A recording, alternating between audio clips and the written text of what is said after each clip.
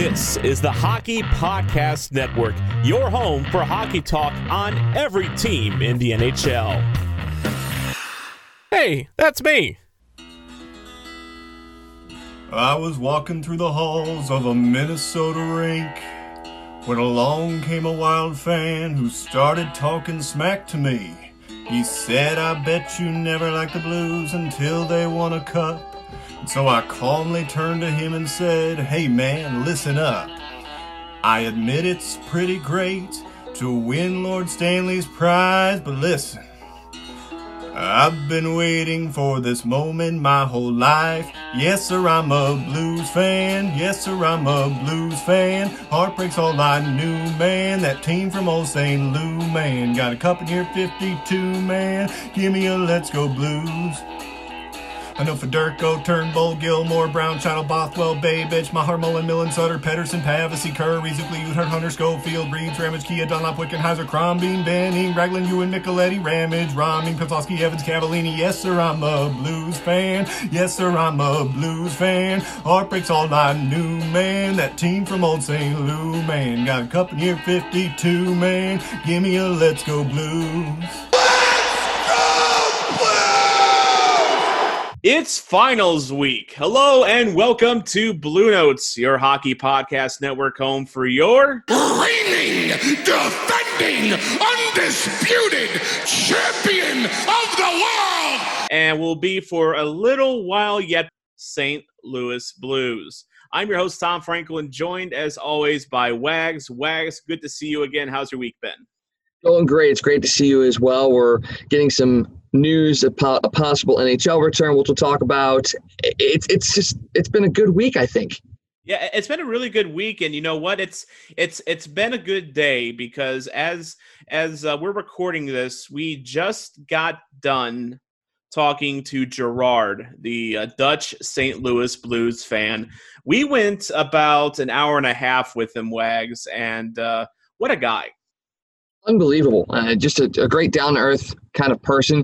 Exactly what you would think of a St. Louis Blues fan anywhere in the world. Just humble, but excited and happy. And everything about his experience about coming to St. Louis was amazing. And it's another one of those instances where St. Louis rose to the occasion.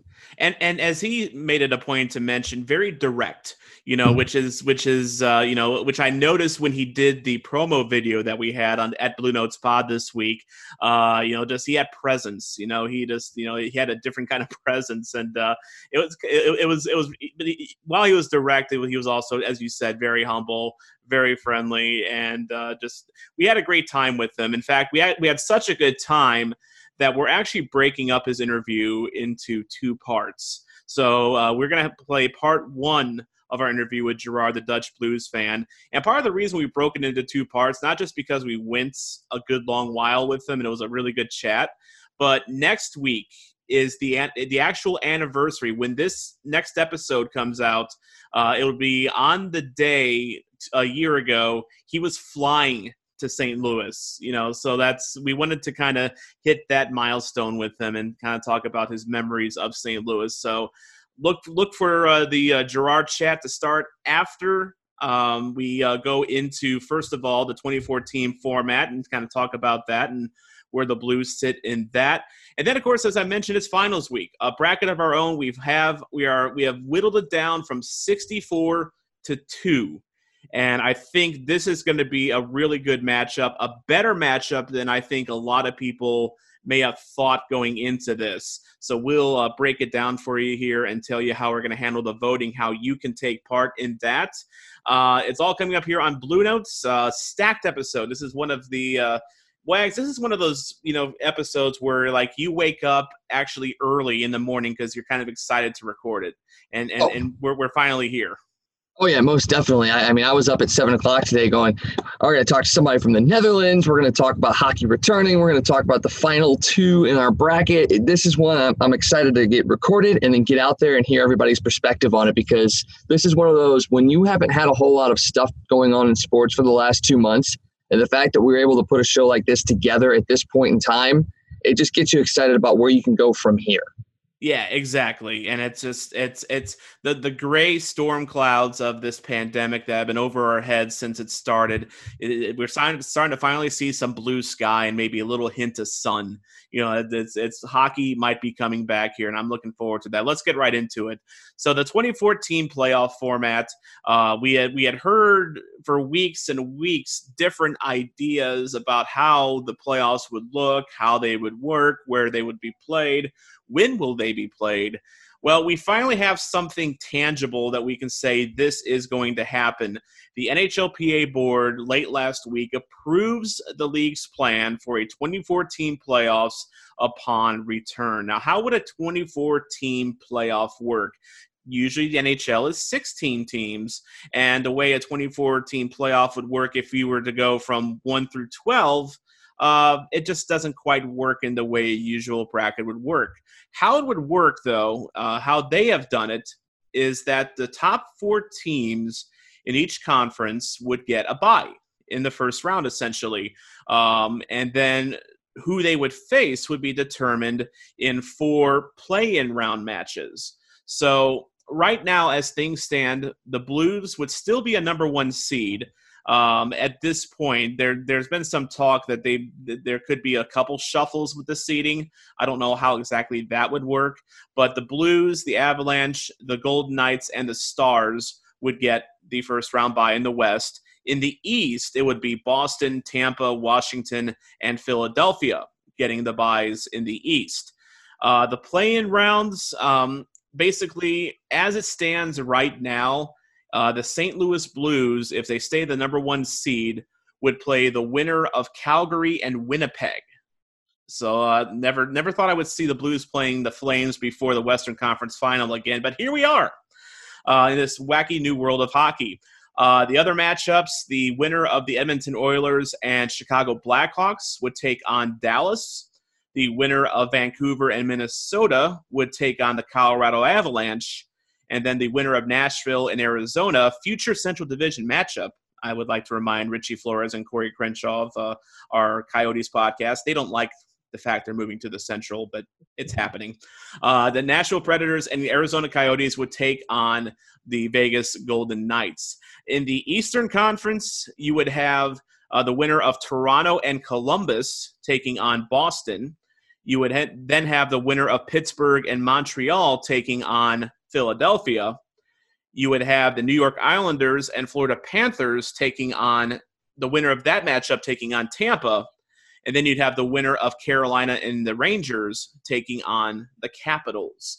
So I hope that makes some sense, because when you first look at this bracket, it feels like, Wags, you're trying to decipher a Salvador Dali painting with its melting clocks. You're just not quite sure what you're looking at first. So I hope that makes sense, Wags. Yeah, I mean, it does in a sense, because, it's still a bracket, so you can see how everything kind of flows together. But it's something that's totally different than what you've seen in really any sport outside of, the NCAA tournament, where you've got multiple seeds and brackets and playing games and things like that. It's not something you see in professional sports. And it's interesting because this is the plan that the NHL revealed. It's not something that was agreed upon by the players. Now, the players have agreed to the concept of it. So yes, we're at a point now where the NHL and the players are in agreement that 24 teams will play in a playoff style system whenever they get everything worked out. The bracketing is something that could change, like you said. And one of the reasons why that's in contention is because if the 4 teams in each conference get those byes, how are they going to be ready to play NHL games when these other teams have already played a 5-game series or what have you? Well, one of the formats that they're looking for is having those 4 teams play a round robin against each other and then reseeding those top 4 teams based on the round robin format, which has positives and negatives as well, because positives, you got teams playing in meaningful games, but it's also, if the Blues or the Bruins work so hard to get to the number 1 seed and all of a sudden they don't do well in this round robin and they end up at the 4, what does that mean as well? So there's some logistical stuff that needs to still be worked out. Would you prefer these top 4 seeds to get a bye and not play? Would you prefer the top 4 seeds to play but it doesn't affect the seeding, or play and have some sort of meaning so that the teams are ready to go for playoff hockey. Well, it's going to be controversial because if they did nothing, the Blues would be the number 1 seed. So you obviously would prefer to have your team starting off on the best foot possible. But I kind of agree with what Guy, the Hawaii Blues fan, said last week, in that, part of the big issue when these teams are coming back is you're shaking off rust. And if the Blues are just going to be sitting on their butts watching other teams play a 5-game series, which I think is the favorite right now in the play-in rounds, that's 5 games that they're not going to have to get their proverbial skates out from under them and really get going in the thick of things. So I would almost rather see. I wouldn't mind the round robin kind of an idea where they play 3 games and because it would shake off the rust. And I'm confident enough in the Blues' ability that they would still end up on top of it. So that, it's, to be the best, you got to beat the best. That's what Ric Flair once said. So, man of wisdom, that one. But yeah, I'm okay with the format. I know some people aren't. They're finding fault in it and they're questioning it. For me, it boils down to one thing. We're getting hockey again. We haven't had hockey since early March. It's been a long, painful break. Usually like when you go into the off season in hockey, it's coming, when it happens, it's in the summer. It's not really hockey playing weather anyway. So it's, it's still tough, but we can endure it. This one kind of took us by surprise. This one is a forced, layoff here that we've had to deal with for the past 2.5 months. And I'm ready for it to end. And I just want to see hockey again. One thing that has also been reported is that Gary Bettman has been on record as saying that there are 8 or 9 hub cities that are considered contenders for hosting these games. It looks like they're going to have just 2 hub cities, I guess 1 for each conference. And it's looking, as much as I would love to see St. Louis be one of those host cities, just for the selfish reasons I can go in and watch the games. But it looks like that Las Vegas, if there is one favorite of all those cities, it is Las Vegas. And that makes sense because, Las Vegas is a city that is built to, host these kind of events with all its hotel spaces and whatnot. So what do you think, Wags? Are you okay with just 2 hub cities hosting these games? Do you wish there were more? What are your thoughts on that? Well, because there's not going to be any fans at the games, having it in just 2 hub cities kind of makes a lot of sense because it's less logistical work that you have to worry about because, especially in Vegas, I believe there's at least 1 hotel connected to their arena. So you can just kind of self-contain that hotel and arena complex, house all the teams there and not have to worry about it. Now, the part of it that becomes the problem is that other hub city. Does the other hub city have something sort of similar to that? And then what do you do for the finals? Do you take one of those hub cities, fly the other team in? Do you have to do a 2-week quarantine between the end of that and the finals because you're flying in from a different area? So there's still some of those logistical things that work out. I'm disappointed that St. Louis isn't probably going to be one of the ones that hosts it because, yeah, like you said, selfish reasons. If you were able to find some way as part of the media to go and watch these games, that'd be awesome. Yeah, and the thing about the proximity of hotels, there is the Red Lion Hotel that is kind of catty corner from the Enterprise Center. It's not connected, but I was kind of thinking about that as I usually drive by the Enterprise Center on my way to and from work every day. It's like if you wanted to contain players in like the Red Lion Hotel, you probably could because it's close enough to the arena. They could just walk across the street. Although that's not the 14th and Clark isn't the most fun intersection to try to navigate. But it's a possibility. I think it's a possibility, but I think there are, as you kind of pointed out with the Vegas arena, I think there are other cities that are just going to be a lot more attractive in that regard. So, and one other complaint that I have heard is, and I've heard it more in other sports, but I've heard it in the NHL too, is that there's going to be no fans at these games. And there's some people and some fans that are concerned about what's the actual game's going to be like without fans. We've kind of seen how it's been going in other leagues like the Bundesliga in Germany rather, where you had Hertha Berlin taking on Union Berlin in one of the hottest rivalries in the entire, continent of Europe. I saw pictures of last year's game between those two, and you had just like, you had flares going up in the stands, like the whole, like one side of the arena looked like it was on fire just because of all the, flares going up. And then they play this past weekend, and there's nothing.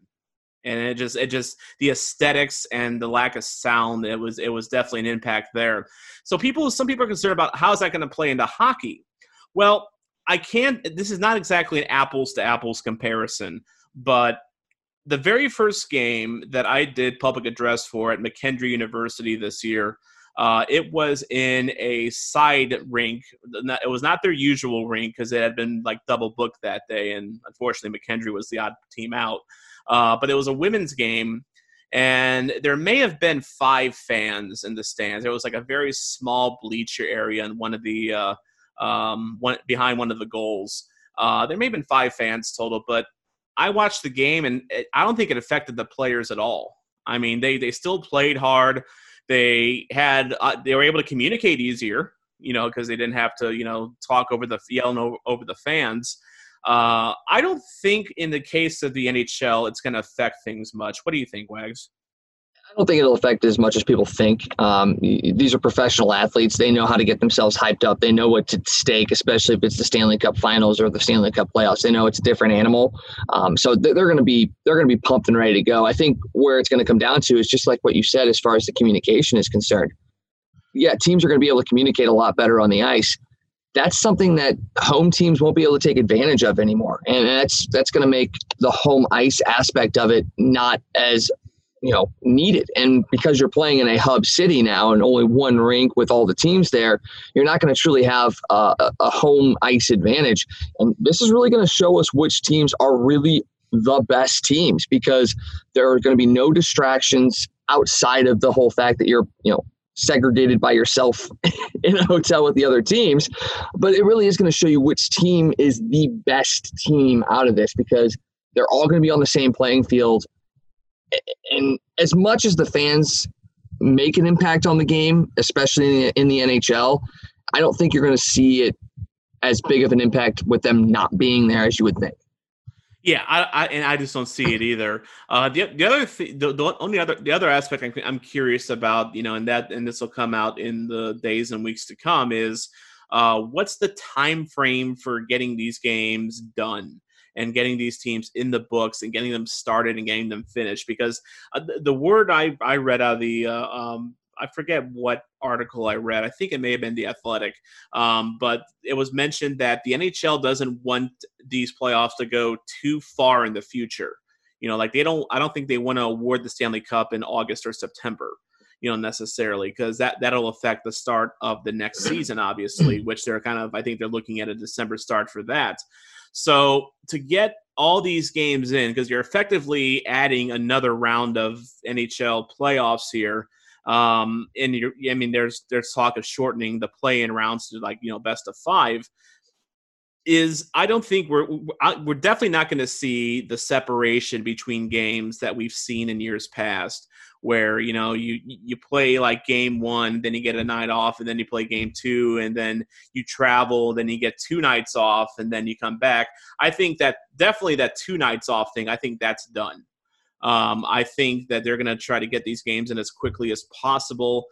And if you're talking about 12 teams in one hub city, you've got to play some weekday, early afternoon games, don't you, Wags?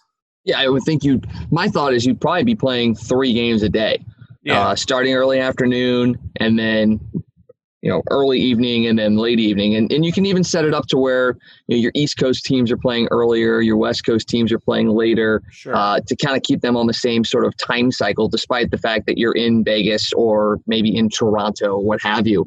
The fact that the West is still kind of in the same time frame and the East will be still in the same time frame. You're not getting such wildly different game times, but yeah, I think you have to play at least 3 games a day, maybe alternate it to where, it's one pod here and then another pod here and then back and forth, and you alternate days off. But it's going to be really interesting to see how they set this up, because I wouldn't want to be the team that plays the early afternoon game and have that kind of screw up everything about my game planning. Yeah, and just when you physically are used to playing games, I mean, yeah, that's definitely going to be a factor. And then, of course, the other factor is going to be by the time you get to the Stanley Cup final, you're going to have a lot of games in your belt. In fact, actually, if you're one of the play-in teams that end up in the final, I was thinking Jordan Binnington's 16-win romp through the playoffs last year as a rookie, that I wonder if that's in jeopardy, just because you're going to have teams that are going to be playing more than 16 games. But that's a small thing. What do you think about the Blues' chances if they're going to have to play all these games in such a quick time frame in terms of stamina? I mean, last year the Blues, all their series win at least 6 games. So they played in a lot of games in the playoffs last year. What do you think their chances are this year in that regard? I think they're just as good. And the main reason is, and this is why it was going to be so hard for them to repeat this year, is because they played so many games in the playoffs. You go through that short break, right back into the season, then a long extended playoff. Well, all of a sudden, and yes, other teams are getting this part as well, but for the Blues, it's even more beneficial to have this time off. Your bodies are able to recover. You're getting the rest that you didn't get last summer in between the parades and the celebrations and all those sorts of things. Now, all of a sudden, everybody's on a level playing field. You got everybody healthy. Everybody's rested.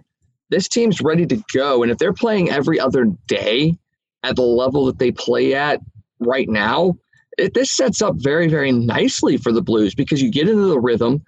Your body's going to feel the same day in and day out, because you've got a completely set up program where it's one day play off, one day play off, one day play off. If that's the way they set it up, I think it sets up very, very well for them. They've got a good matchup in Calgary/Winnipeg, if that's who they face in the first round, if that's how it's set up. It sets up very, very well for them.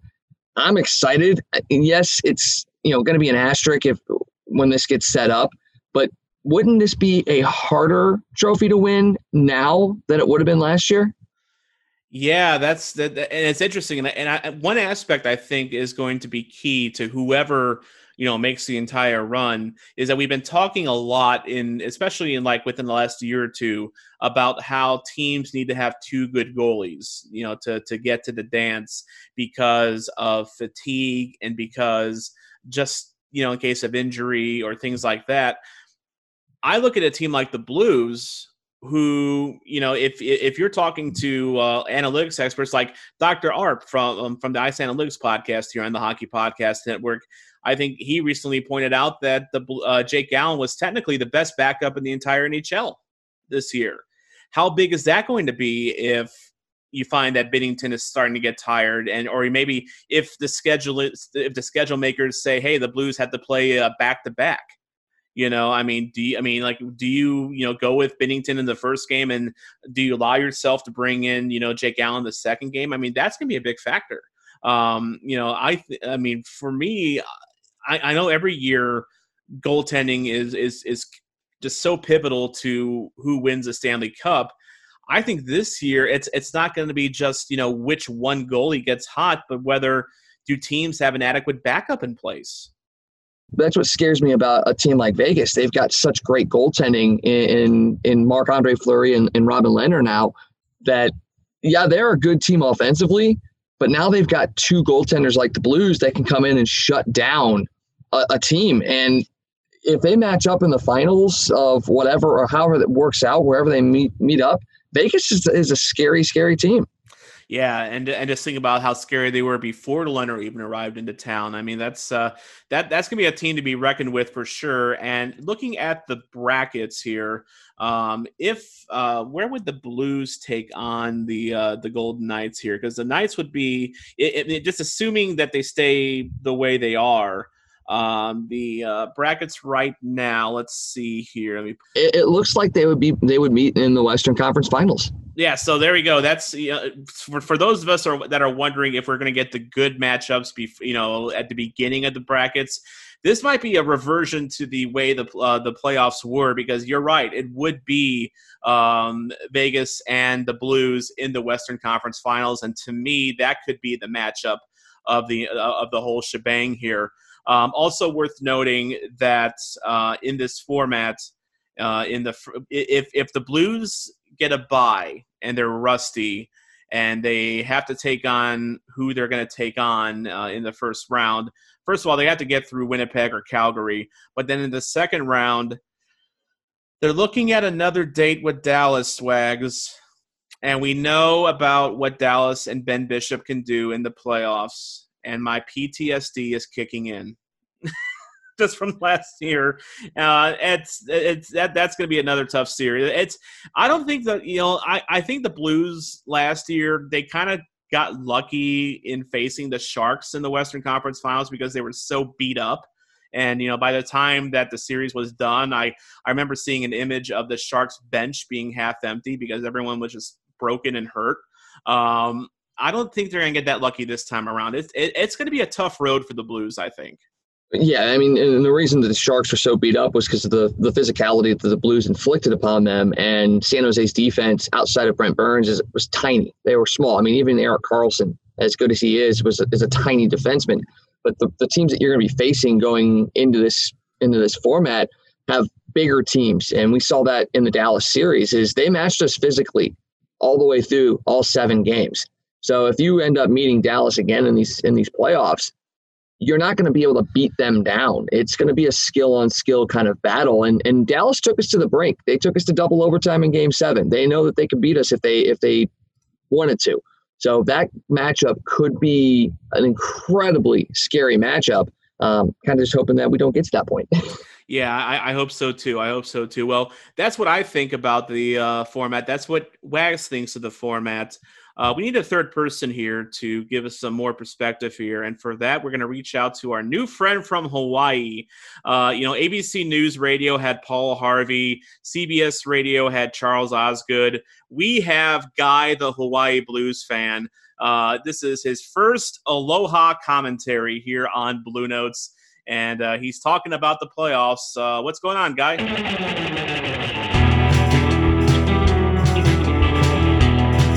Aloha, Tom and Wags.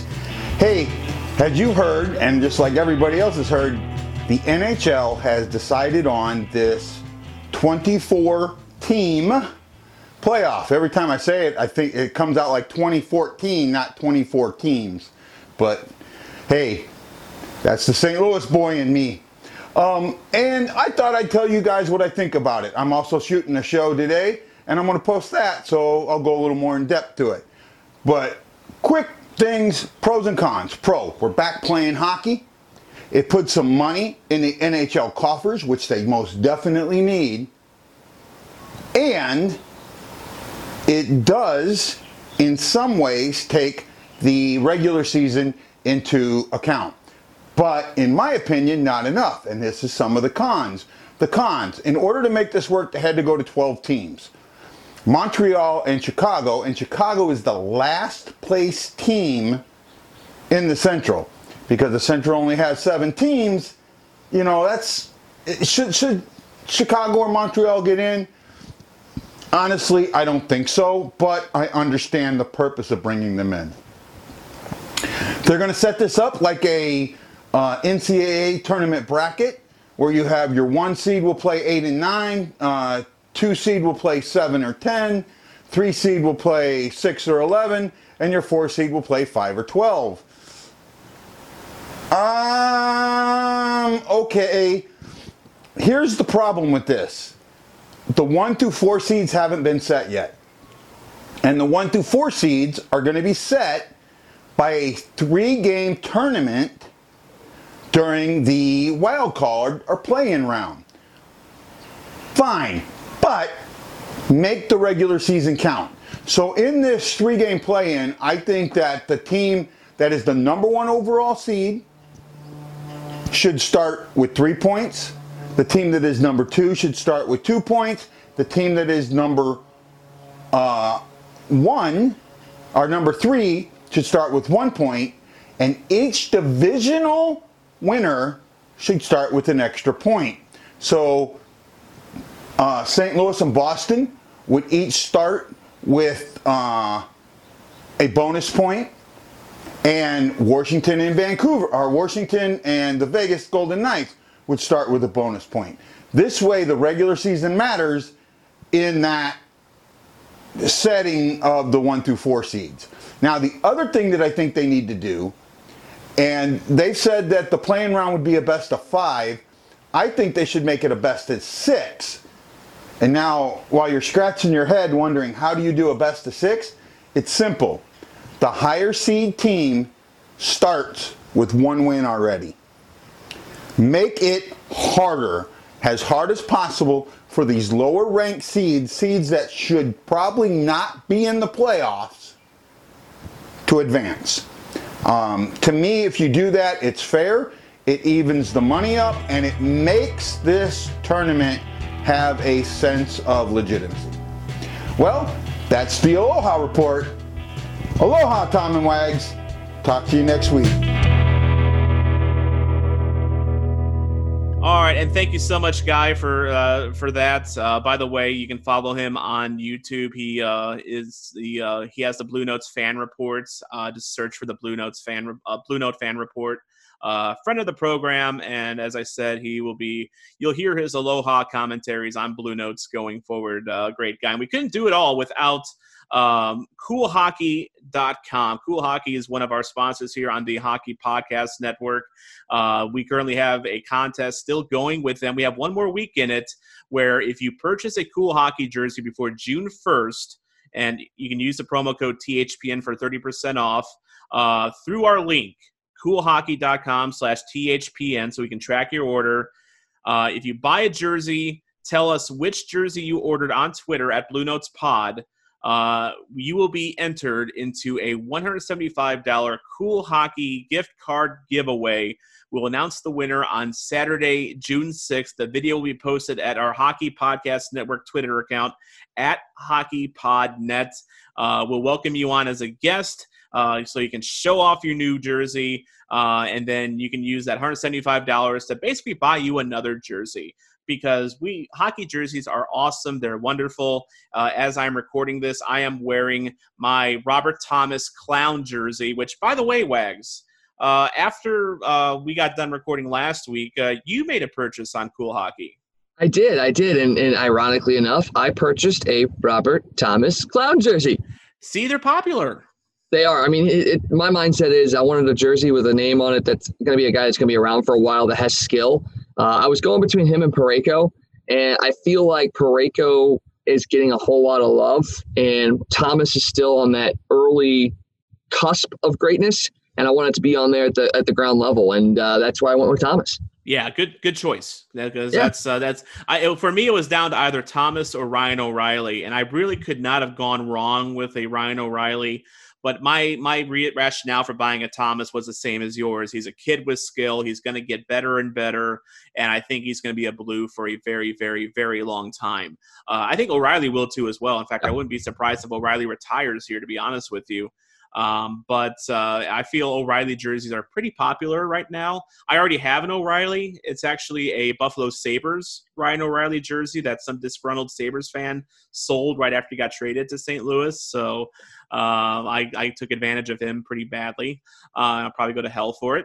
But regardless, coolhockey.com/THPN. Go there, buy a jersey before June 1st, and then just let us know on Twitter at BlueNotesPod which jersey you bought. And make sure you use THPN for 30% off at checkout. All right, so we've now going to move on to finals week of a bracket of our own. My God, we actually finally got to the finals, Wags. It feels like a long time coming. It does. We when we first started this, we're like, okay, this is going to help us pass the time for a little bit to get to a point where sports comes back. We thought, yeah, we'll take it a round at a time, maybe speed it up if things start to come to a head. And thankfully enough, we were able to stretch this out to a point where we might end this right about the time that sports starts to come back. So this ended up being an absolutely perfect thing for us to do. Oh, absolutely, absolutely. We definitely did not plan for this to end when it did, but I think it's definitely good timing for sure here. So, and of course, we want to thank our friends at Manscaped for making this bracket possible. Isha will tell you about Manscaped here in just a little bit. And there is a code right now if you go on Manscaped and buy one of their razors that you can use to save yourself some money. The promo code is THPN. You save 20% off and get free shipping at manscaped.com. So without further ado, let's go ahead and get into our matchup here, our one matchup that we have to talk about this week. And it is coming out of the defense bracket and defeating goaltender Jordan Binnington. It is the number one seeded Chris Pronger taking on the number one seeded Brett Hull, who came out of the after Hull forwards bracket, and he took out Bernie Federko. So the voting in last round, it was Chris Pronger over Jordan Binnington, 76 to 24%. And then Brett Hull defeated Bernie Federko, who was Guy's pick, 80 to 20%. Results that I feel were pretty fair, Wags. I think that's about what I expected.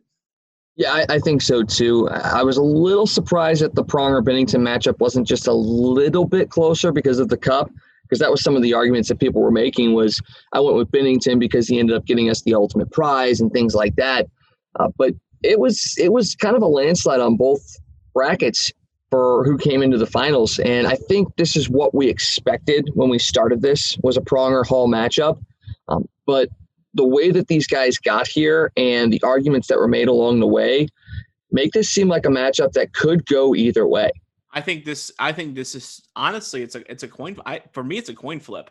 And you don't really realize that about Chris Pronger and his time in St. Louis. We often think of, it's easy to think of Brett Hull as a Blues fan, just, when he's not drunk on stage, or, at a, before the playoff game, when he's, doing his scream, let's go Blues. You can hear it every episode here. Chris Pronger was people forget how good Chris Pronger was. But when you look at them, there's a lot of similarities. They're both Hall of Famers. They both won the Hart. They both won the top award for the top regular season award for their respective positions. Pronger won the Norris the year he won the Hart, and then Brett Hull won the Ted Lindsay Award the year that he won the Hart. Hull has a Bing Trophy, which is something that Chris Pronger will never even be allowed to touch because, let's face it, Chris Pronger was not a Lady Bing type of a player, but that's all right. Chris Pronger went to 4 All-Star games. Brett Hull went to 3.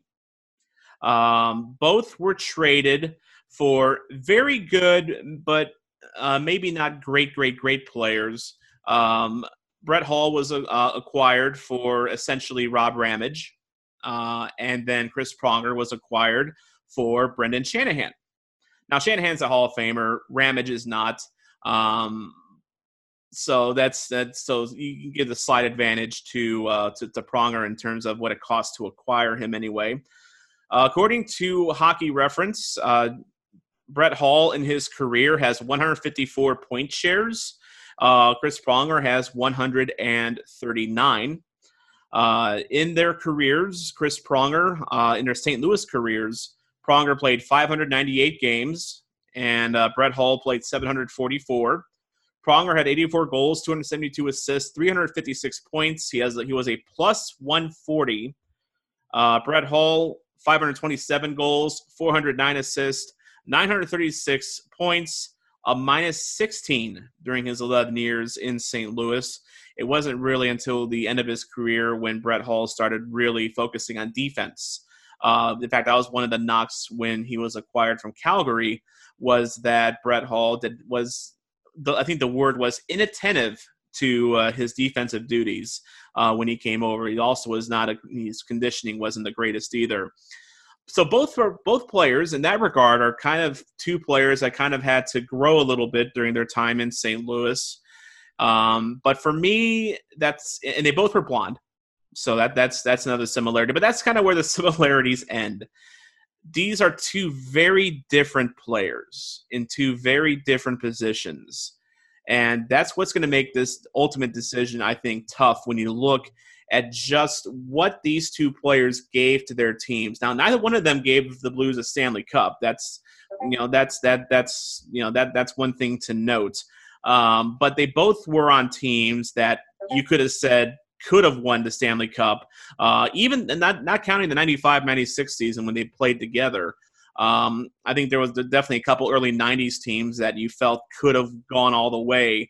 And then, of course, there was the 99-2000 season that Chris Pronger was the captain of the Blues where the Blues won the President's Trophy, and then, what happened. For me, I mean, I've always grew up a Brett Hull fan. Brett Hull, was the flashy, the cocky, the confident. He was the hot shot, forward of his time. And he helped get me into hockey.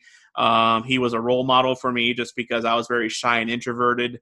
And he was a very, confident guy. And I, really admired that about him. He scored goals and just goals in bunches. That was his game. That was his MO.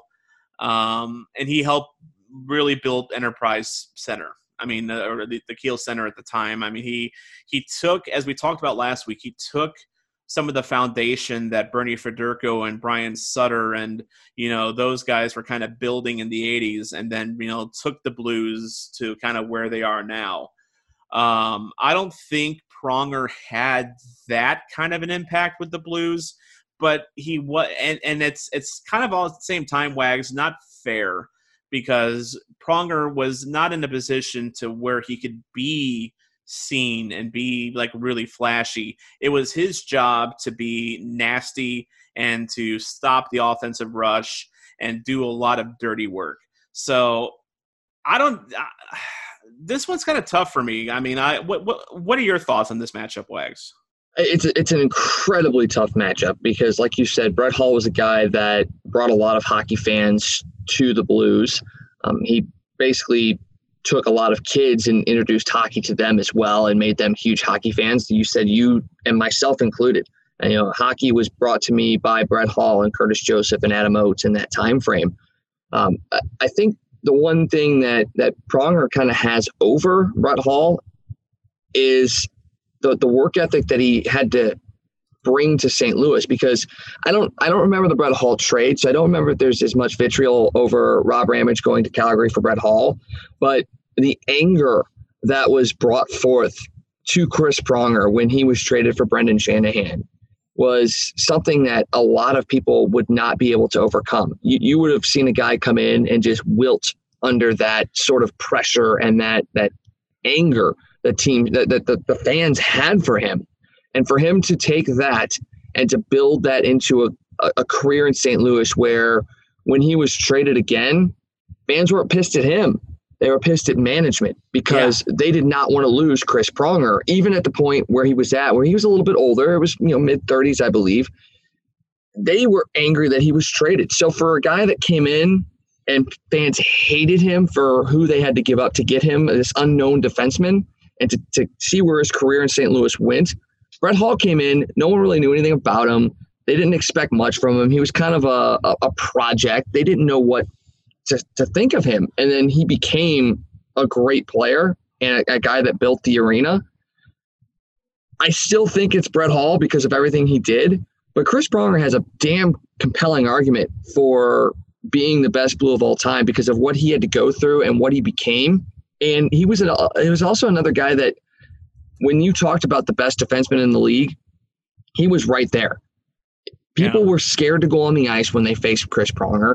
Teams game planned around Chris Pronger and Al McInnes for reference as well. That tandem, they game planned around that. There's not so much game planning you can do around Brett Hull except double team him or triple team him or what have you. But it's harder to game plan around a defenseman than it is a forward, I think. So that's another piece that Pronger has as well. But in the end, I still think Brett Hull is going to be the one that wins this, and that's probably who my vote's going towards. Yeah, I think, I definitely agree with you. I think Brett Hull will be the ultimate winner of this. by the way, when Brett Hall was acquired, I think everyone knew that he had talent.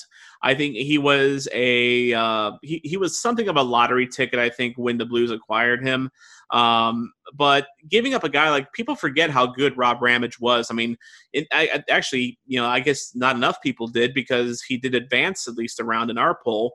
But Ramage was a really good defenseman for his time, and Walmsley was a capable goalie. I mean, he wasn't, very highly rated in our bracket, but he was still, he wasn't nothing. And Brett Hall was the centerpiece of what we got back for those guys.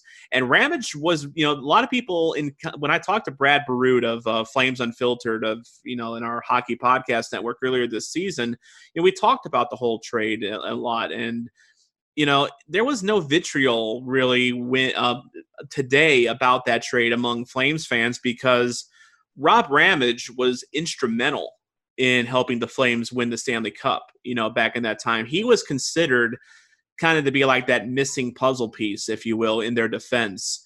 And you really can't, deny a guy who helps your team win a Stanley Cup. So that's Flames fans. I think most Flames fans understood the deal at the time. I mean, they thought it was a great deal at the time, because I think Brett Hall kind of won his welcome in Calgary, and I think they understand it now just as a deal that it's kind of like with Robbie Fabry in Detroit to a much lesser degree, in that it wasn't going to work for Fabry here in St. Louis. It could work elsewhere. I think with Brett Hall, it wasn't going to work in Calgary. It would have had to have worked elsewhere. So I think Hall needed to get out of Calgary for various reasons. But that's I'm kind of sidetracking here. Back to the matchup at hand. You make up an interesting point, and that is, you are trained as a coach to come up with game plans to shut down a guy like Brett Hall. You know that he is going to be the key offensive cog. He's the most dangerous player.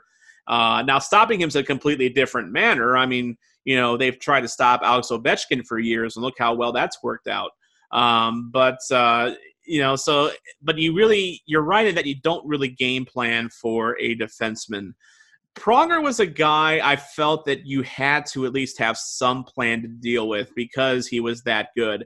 He was that good defensively. He was a shutdown defender. He was a rough player. Sometimes went overboard a few times, but that was just his game. And he was a guy that you had to pay attention to on offense as well. Whereas Brett Hall was just that one-way, offensive spark. And unless you're a Red Wings fan or even a Dallas fan, you don't view him as a two-way forward. I mean, by the time he got to Dallas, that's when he started really becoming the player he was later in his career.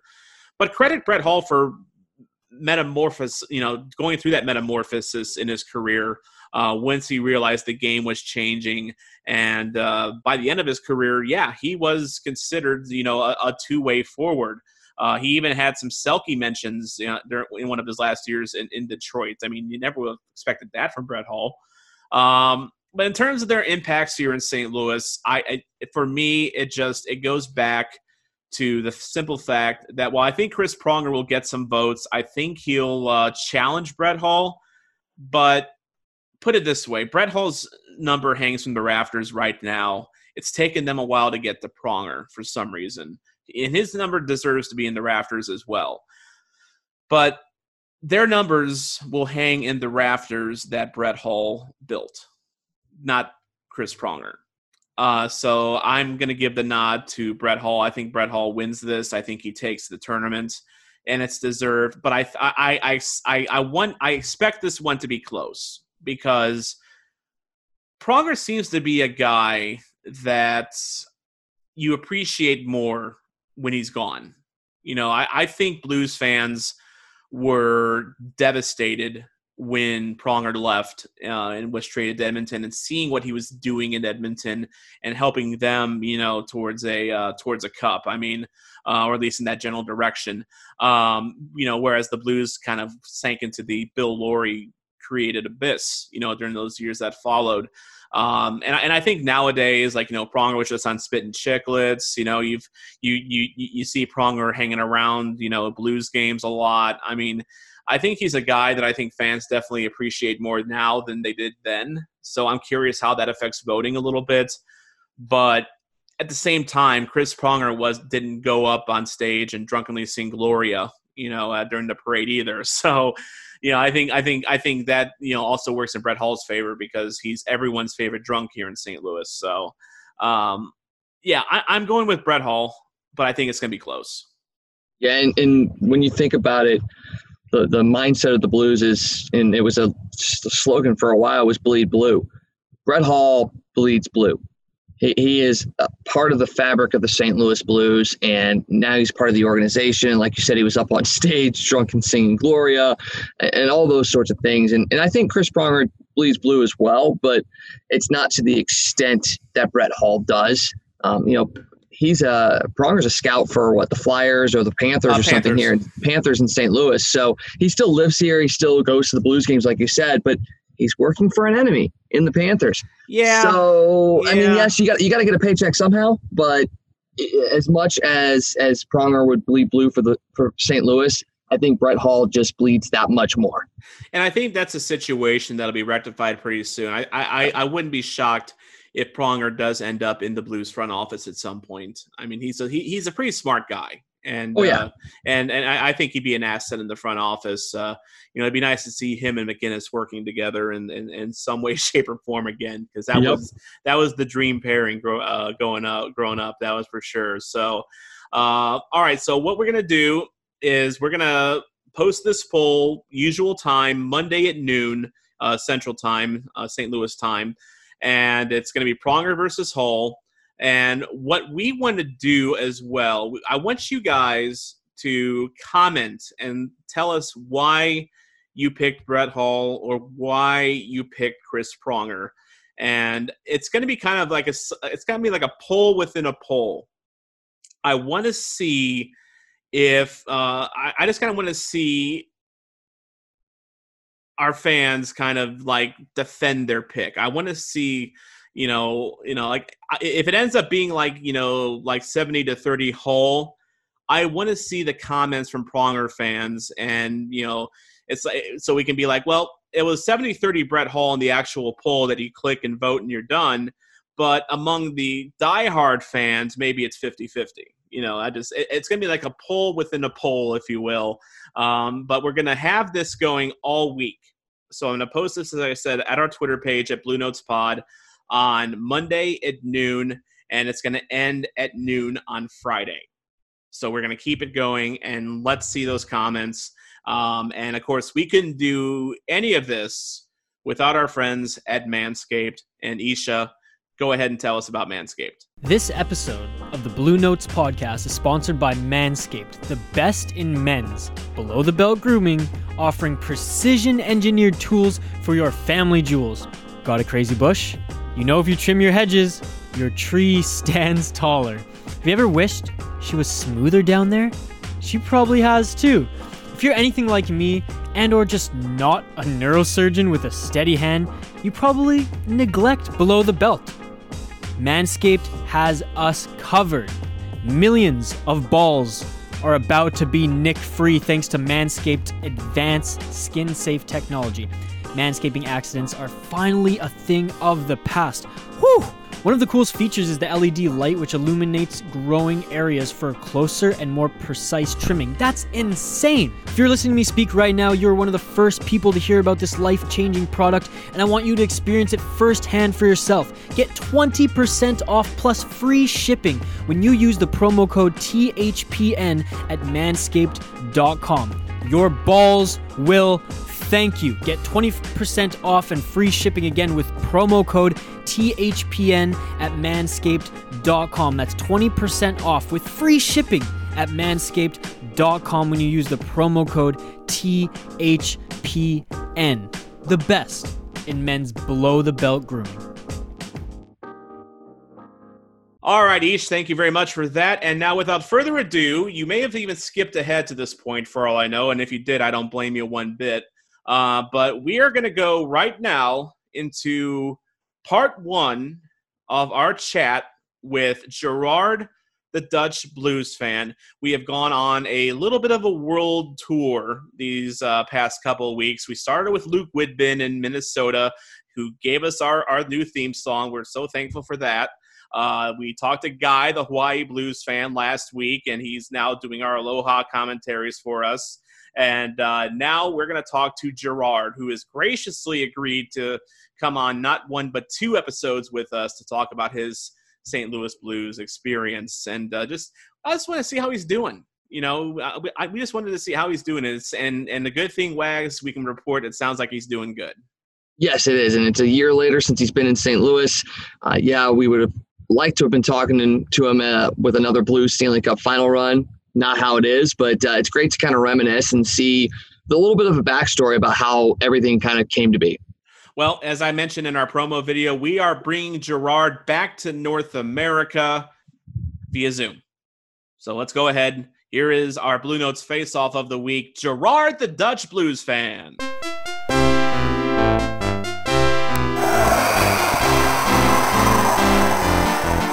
We have finally made connection with our good buddy from the Netherlands. Gerard joins us a year after he was in St. Louis. We're reconnecting with him once again. Gerard, how's it going, bud? Well, everything's fine here, considering the crazy time we live in with the coronavirus all over the world. But doing fine, healthy, and happy. So missing blues hockey, of course. Aren't we all? Yeah. And that's the important thing right there is we're happy. We're still happy. We're alive. Yes. We have our health, and we're doing great. But that's actually going to be the first thing I asked you, Gerard, is how are things going in the Netherlands with this pandemic? Well, of course, I'm still in touch with lots of people through social media in St. Louis, in Missouri, and you can say it's more like the same thing that's going on over at your place with the measures and the amount of infections. So it's similar to what's going on in St. Louis and surroundings. So if you want to have a bit of a picture of how things are going here, you should compare it to how it's over there. It's not much worse, but it's not much better either. So. Yeah, we're starting to reopen some things here in St. Louis, some businesses, some restaurants, but they all have different parameters and particulars to them. What's going on in the Netherlands in that regard? Are things still pretty shut down, or what's the situation? No, we're like a couple of weeks ahead of the United States with getting the virus in this country, but things are reopening here as well. Restaurants, bars, they were some of the first things to be closed. And now you can go from June 1st, you can go to restaurants and bars again, but with a certain amount of people. And you have to keep your distance, of course, 5 feet or 6, depending on how you measure it. You have a different metric system, of course, but let's say 5 to 6 feet. And with a maximum amount of people, and that goes for movie theaters and stuff like that as well. So, but the one main difference is the wearing of the masks, because you do it a lot in the United States and in St. Louis, but here it's we have problems with how many there are, and the experts here are not agreeing upon the, how do you say it, the worth of the effect of wearing a mouth mask in public. So we don't need to do that because they say it doesn't help enough. But I don't know who's right. Every country has its own approach. I mean, if you look at other European countries, in Sweden, very familiar because of all the hockey players, of course, they didn't even close the restaurants and bars, and they don't have bigger problems than we do or you do. So what is the right way to approach this? Nobody knows. Yeah, I just do what I'm told, Wags. Yeah, I'm the same way. I'm overcautious more than anything else. So now, Gerard, you're a sports journalist over there. How have you endured this pandemic with your job, and really how has your job been affected by all of this? well, there wasn't a lot of sports all of a sudden anymore, so that's a worldwide problem as well. And we're of course a soccer country, and those are all big events, of course, just like the American sports. Big events for television, big events for the public to go to, massive crowds. So they shut down the leagues as one of the first things. And also in sports, and I mean in America, it's more like the same. I think the MLB or the NBA won't start much sooner than the NHL, I guess. But in Europe, you have the big soccer countries like Germany. They started their league again. Yep. Well, if that's a good idea, time will tell. But here in Netherlands and in France, for instance, they completely called off the season already. So that's a strange difference between a couple of hours travel. So now, that's really weird. That's really weird. Yeah, it really is. And I was going to ask you a little later on, but I can ask you now. So you mentioned Netherlands is a big soccer country. When I think of Europe and hockey, I often think first of like Germany. I think of the Scandinavian countries, obviously, Switzerland even. How big is hockey in the Netherlands? Well, it's up there, but it's not like the most popular kind of sport, and also not because it's not because people don't like it, but we're of course a small country. The tradition is the soccer, cycling, swimming, gymnastics, those kinds of sports. But I think when I look at the world ranking, if I'm not mistaken, Netherlands is like 23rd or 24th or something. So we don't have much of a hockey culture. But having said that, if you don't grow up with it, but you like it like I do, and you show people what it's really like, and you take them to a game here, almost everyone says, "Oh, I didn't know it would be such fun to watch and to see them play." So, and that's only in the leagues here. I mean, that's a skill level. I mean, I can't even skate backwards. So whatever they do in this leagues here in the Netherlands, that's already pretty awesome, I think. But if you would have the St. Louis Blues play the Dutch national hockey team, I think it would be 10-0 easily. Yeah, maybe even per period. I don't know. But that's a big difference. I mean, that would be like St. Louis FC in soccer playing the German national team. Yeah, I mean, that's the kind of difference in the level is huge. And it goes so much faster in the NHL. It's unbelievable. If you see that with your own eyes, it's crazy. STLFC versus the German national soccer team, Wags, that would not be pretty. I just go to see the German national team because that's my team, man. That's my team. Oh man. So Gerard, assuming there's no pandemic, just in your normal life, is there a hockey rink that you can go to that's close that you can enjoy a game, or go play hockey, or if not, what's the closest rink that you guys have to you? Yeah, well, we do have a lot of rinks. Here in this city, there's one, and 20 miles down the road, there's one. That's a big first league team, and they even had one guy during the lockout who played in the Netherlands, not for that team, but for a different team. That was the only NHL player, Dale Weiss. Yeah, I remember him. In that time, I guess. So everybody was ecstatic that we had an NHL player in the Netherlands. So, and we of course have one NHL player, Daniel Sprong, from the Netherlands. I grew up in Canada,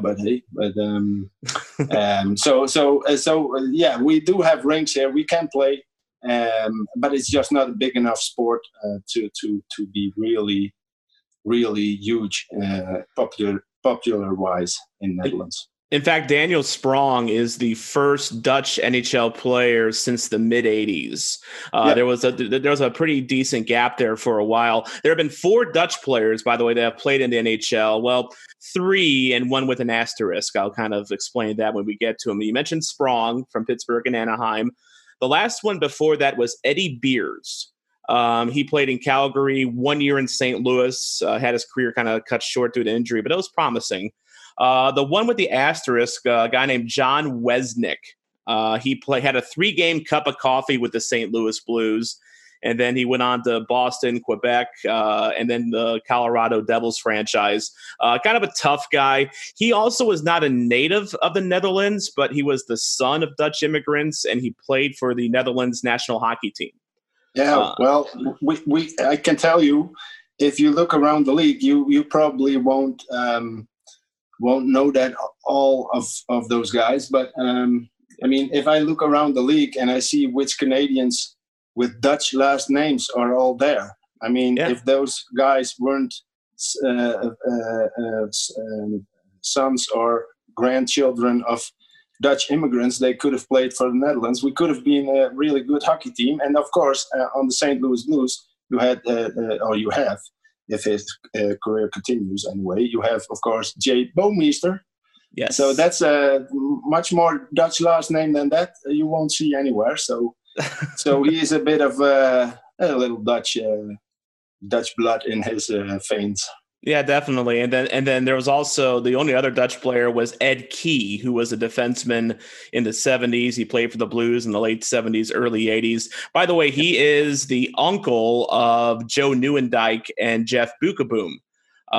Two guys whose last names are definitely very Dutch. So So that's correct. Yeah. So and I don't know if you knew this, Gerard. And I this probably goes zero into your fandom of the St. Louis Blues, but no team has had more Dutch players in its history than the St. Louis Blues. They had 3 of those guys at one point. Oh, no other team had, know that, but. Yeah, no other team had more than 2. So that's interesting little trivial pursuit knowledge there for you. So going into what got you into a fan of the Blues, I read the KMWX story of how you started, you and your friend playing NHL 94. I have fond memories of that game growing up. By the way, we can talk about that in a little bit, but remind us, just what was it about the Blues that said, you know what, that's my team? Yeah, well, because we didn't know anything about NHL as little kids, of course.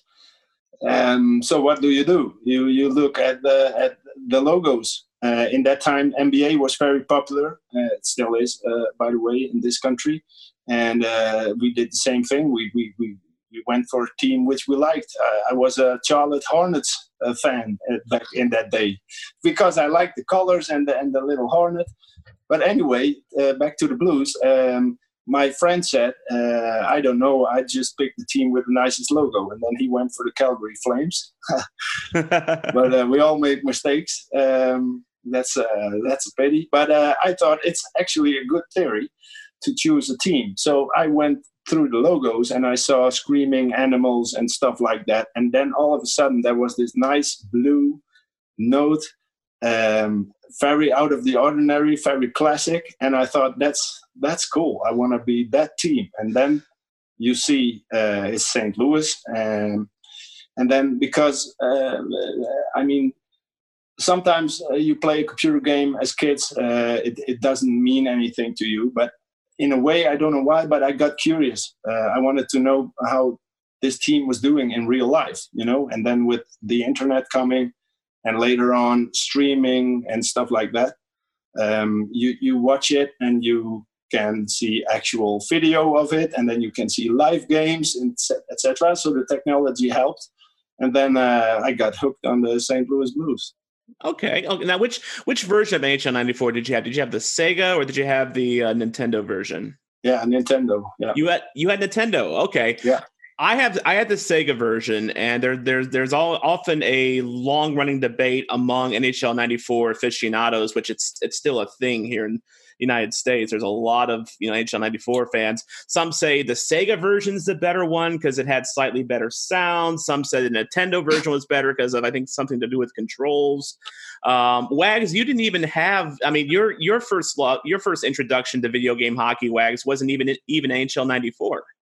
No, it was Stanley Cup on the SNES, but my uncle had a Sega and he had NHL '94, and I was over there 3 times a week a lot, and we would play that all the time. And yeah, just I don't know, everything about it was just so cool. I mean, the way the players move, the sound, the music, the hits. They made sounds when you hit people.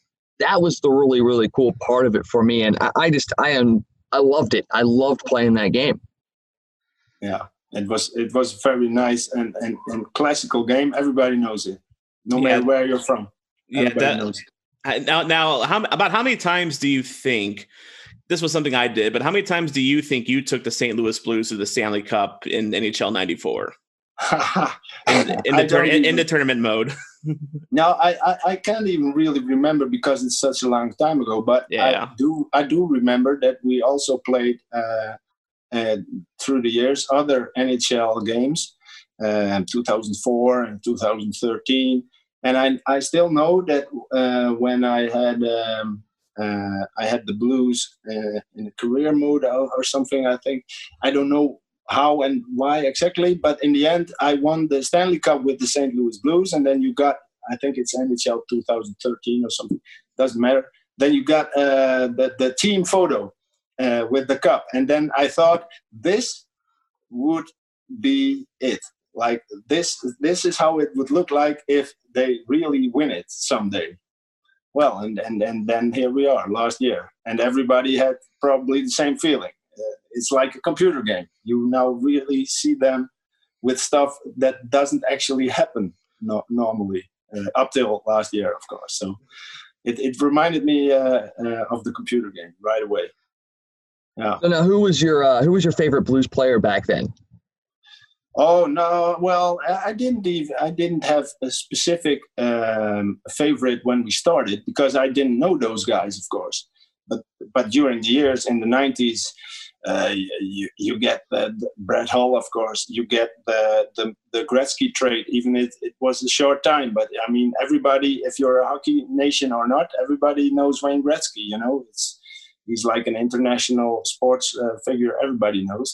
And then that the great one played in a shirt with the team I liked. That was something like, oh wow, we are really we are really counting. You know, St. Louis is on the international map. Everybody in international hockey, of course, knows Gretzky too from the St. Louis Blues. And those shirts in those days, with the white and the red with the trumpet on the. I mean, if you look at that, it's those ones. Exactly. Yeah. I'm showing, by the way, for our audio listeners, I'm showing Gerard my Wayne Gretzky mid-'90s Blues jersey. I had it stitched and I had it made literally like 2 weeks before he left St. Louis. So imagine the heartbreak of having a Gretzky jersey right after he left St. Louis. Yeah, that's. But he played for St. Louis. I still think that's so nice if you see something about Gretzky and then there's St. Louis Blues on his resume. That's cool. Even though it didn't help us win a title, but still.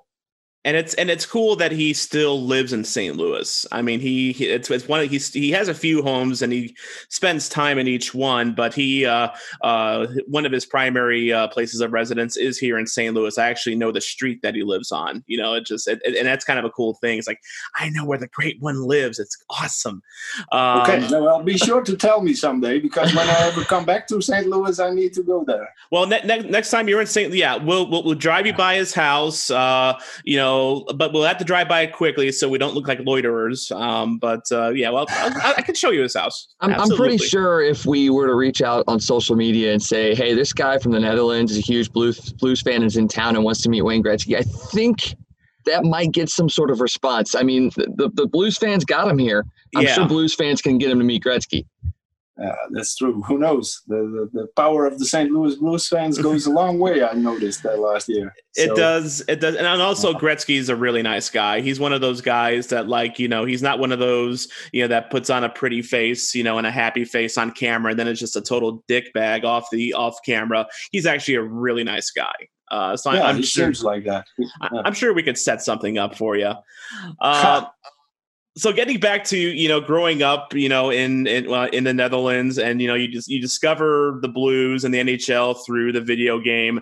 And I have a question for you from one of our listeners. His name is Chris Perkins, and it kind of ties into, just life as a hockey fan and as a Blues fan in the Netherlands. Where's the oddest place that you have worn Blues gear and had it recognized by someone? That's actually a nice question. Well, there are lots of places because most people here don't know what it's about, so they ask a lot. The craziest thing I think is it was a month after I was back last year, so it was end of July 2019.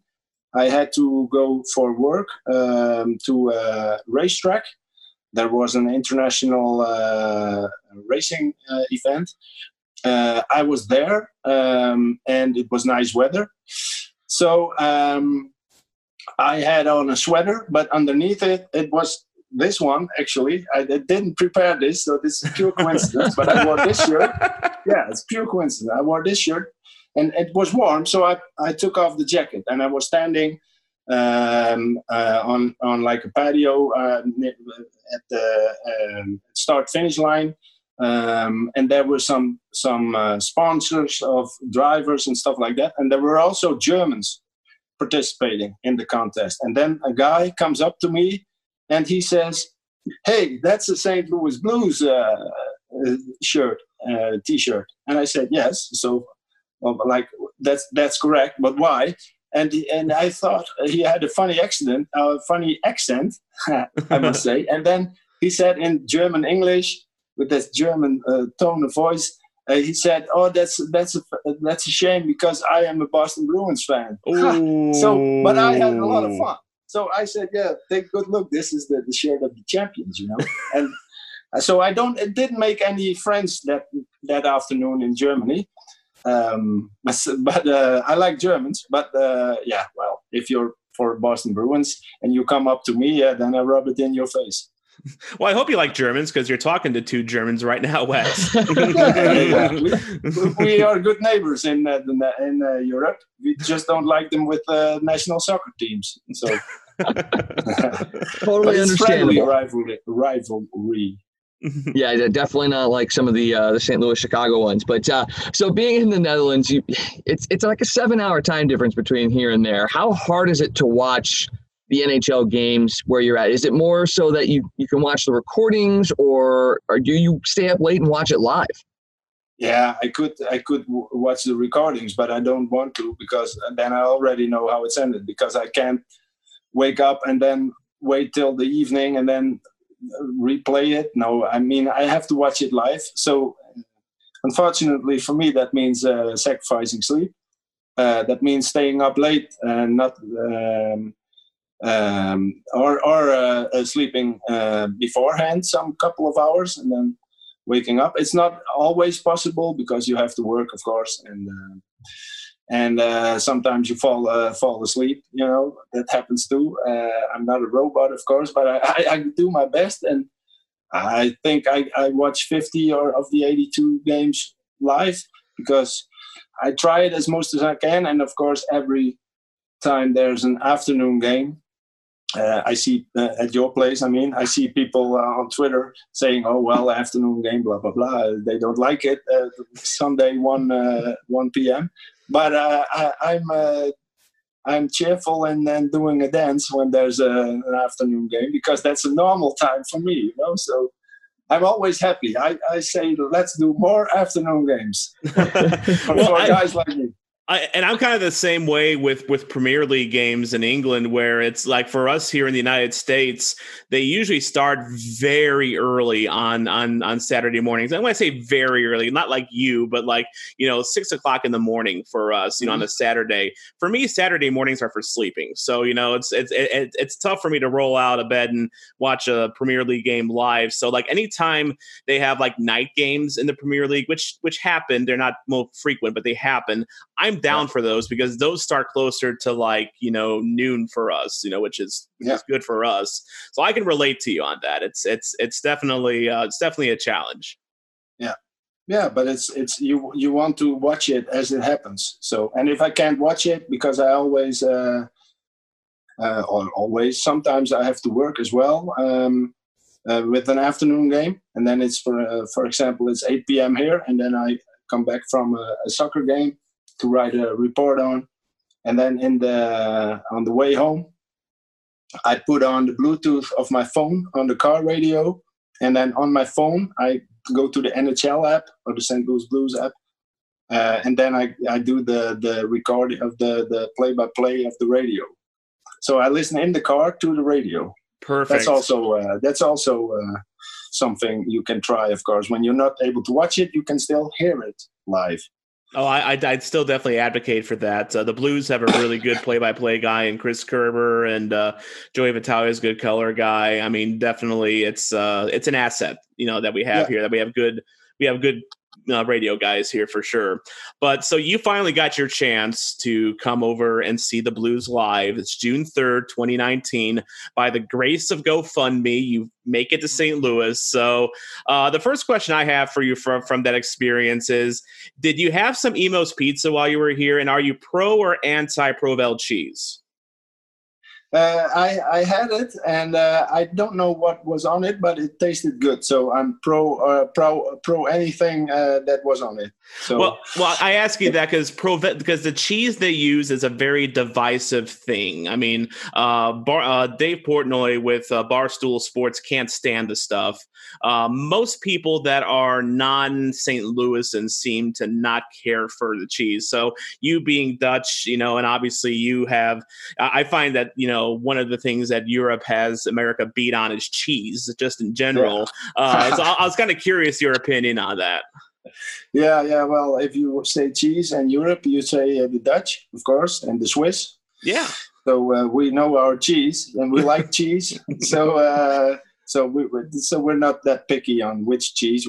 We just like cheese in general. So and pizza too. So that's a good combo.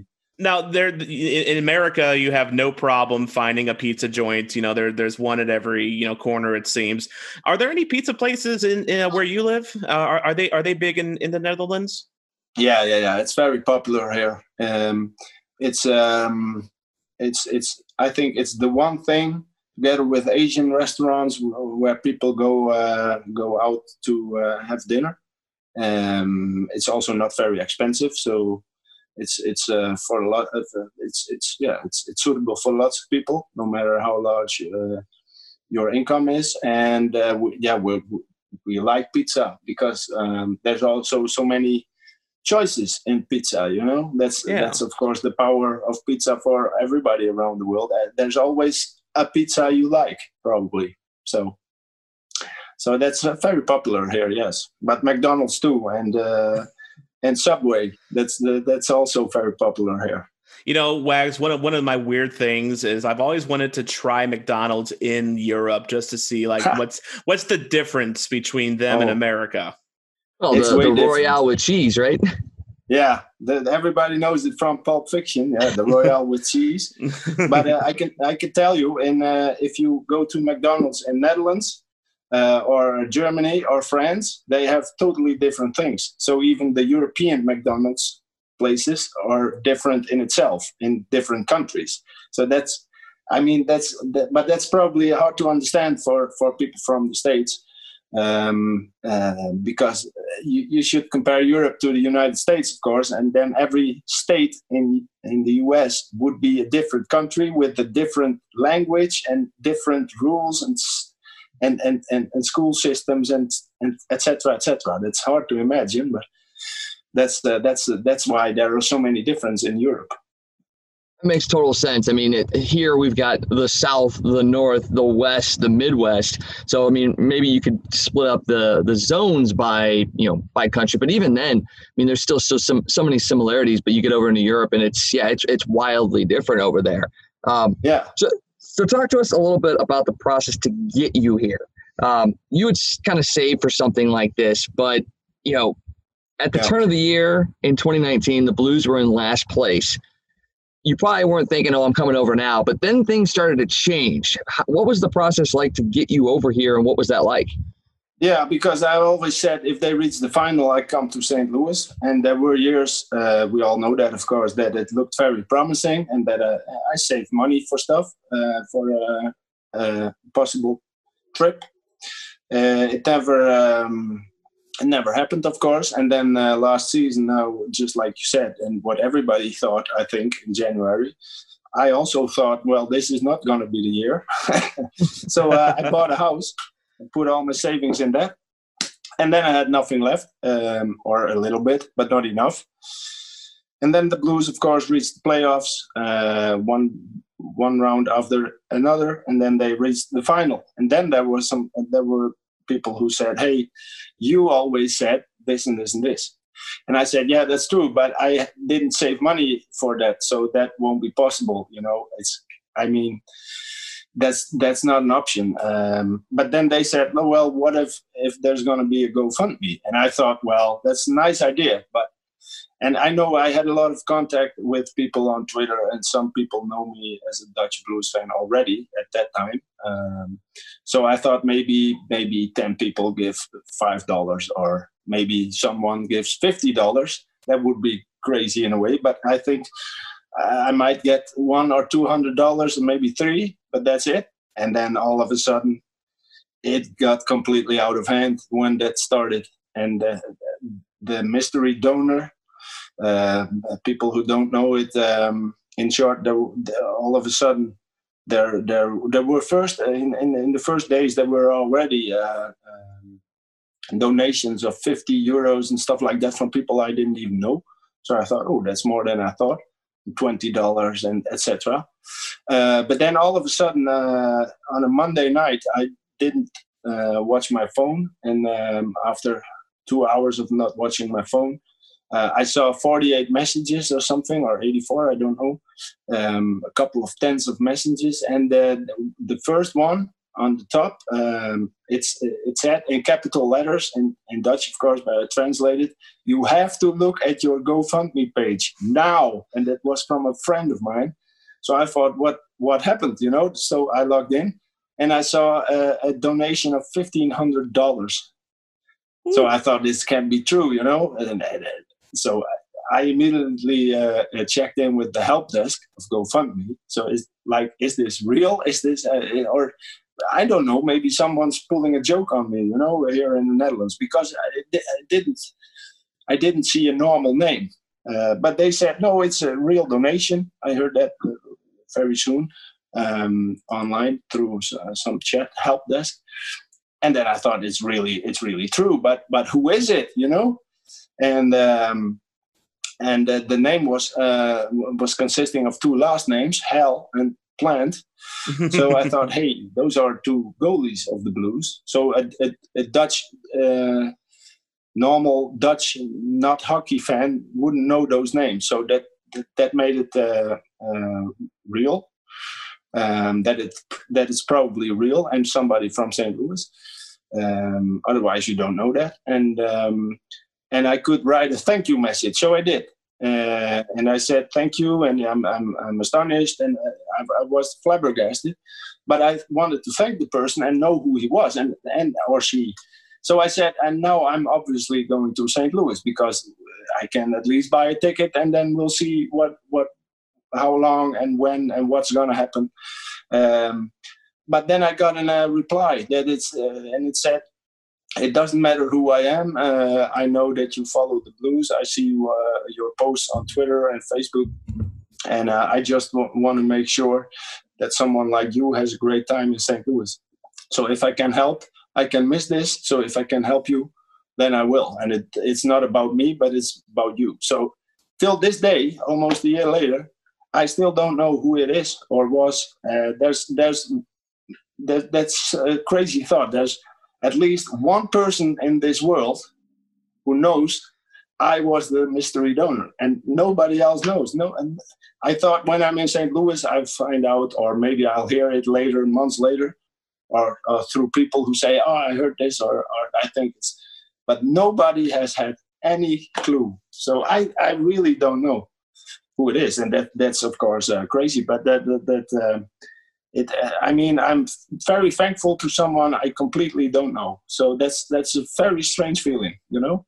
Yeah. But hey, that was the wish to stay anonymous. So I didn't look into it further, because if that's somebody's wish, then I have to respect that, of course. So maybe someday I find out. And that was the beginning of how I could get to St. Louis, of course, because the plane ticket was also expensive. And then the media, the St. Louis Post-Dispatch, made a story about the mystery donor, and that accelerated more attention and donations. Because then I got also a donation of a family who lost their son to a brain tumor earlier in the season, in the playoffs, in some weeks before, and they said, "Listen, our son would have liked this story." And that you come from such a long way to St. Louis. He would have liked if you had visited the game. So we donate $400 to use it for a game ticket. Game 4 was that. Because I arrived on the evening of Game 3. And, the 7-2. And then I thought, okay, so now I'm here, and now they're losing 7-2, 2-1 behind. I have to go to Game 4 because maybe it's over in 5. So then I used that money to buy a ticket as well. But with the ticket of $800 for a game and $1,000 for a plane, the money it disappeared quite fast. Let me put it like that, because I thought I will have lots of money left, and then I can donate it to a great cause, a charity or something. But I had to stay longer because it went to 7 games, and then the parade, and I had to cancel my flight. I paid that myself, but with the accommodation, the Game 4 ticket and the plane ticket, it was already gone out of the window. The donations. That's how expensive it was, and that's also says something about how unrealistic it would have been to go here myself. So it was once in a lifetime. And I always said I didn't ask for anything, and I know I said that last year, but I still do emphasize that I know how special it is that I was able to go there, because lots of people from over there at your place didn't even have a chance to go there. So I truly realized that that's very, very unique. All right, and so we've gotten Gerard here to St. Louis. We're going to talk a little bit more about his time in St. Louis next week on Bluenotes. I want to thank you for listening, because without you, there is no me, there is no Hockey Podcast Network, and there is no Bluenotes. I'm Tom Franklin on behalf of WAGS, reminding you to not be a chump and always play to the whistle.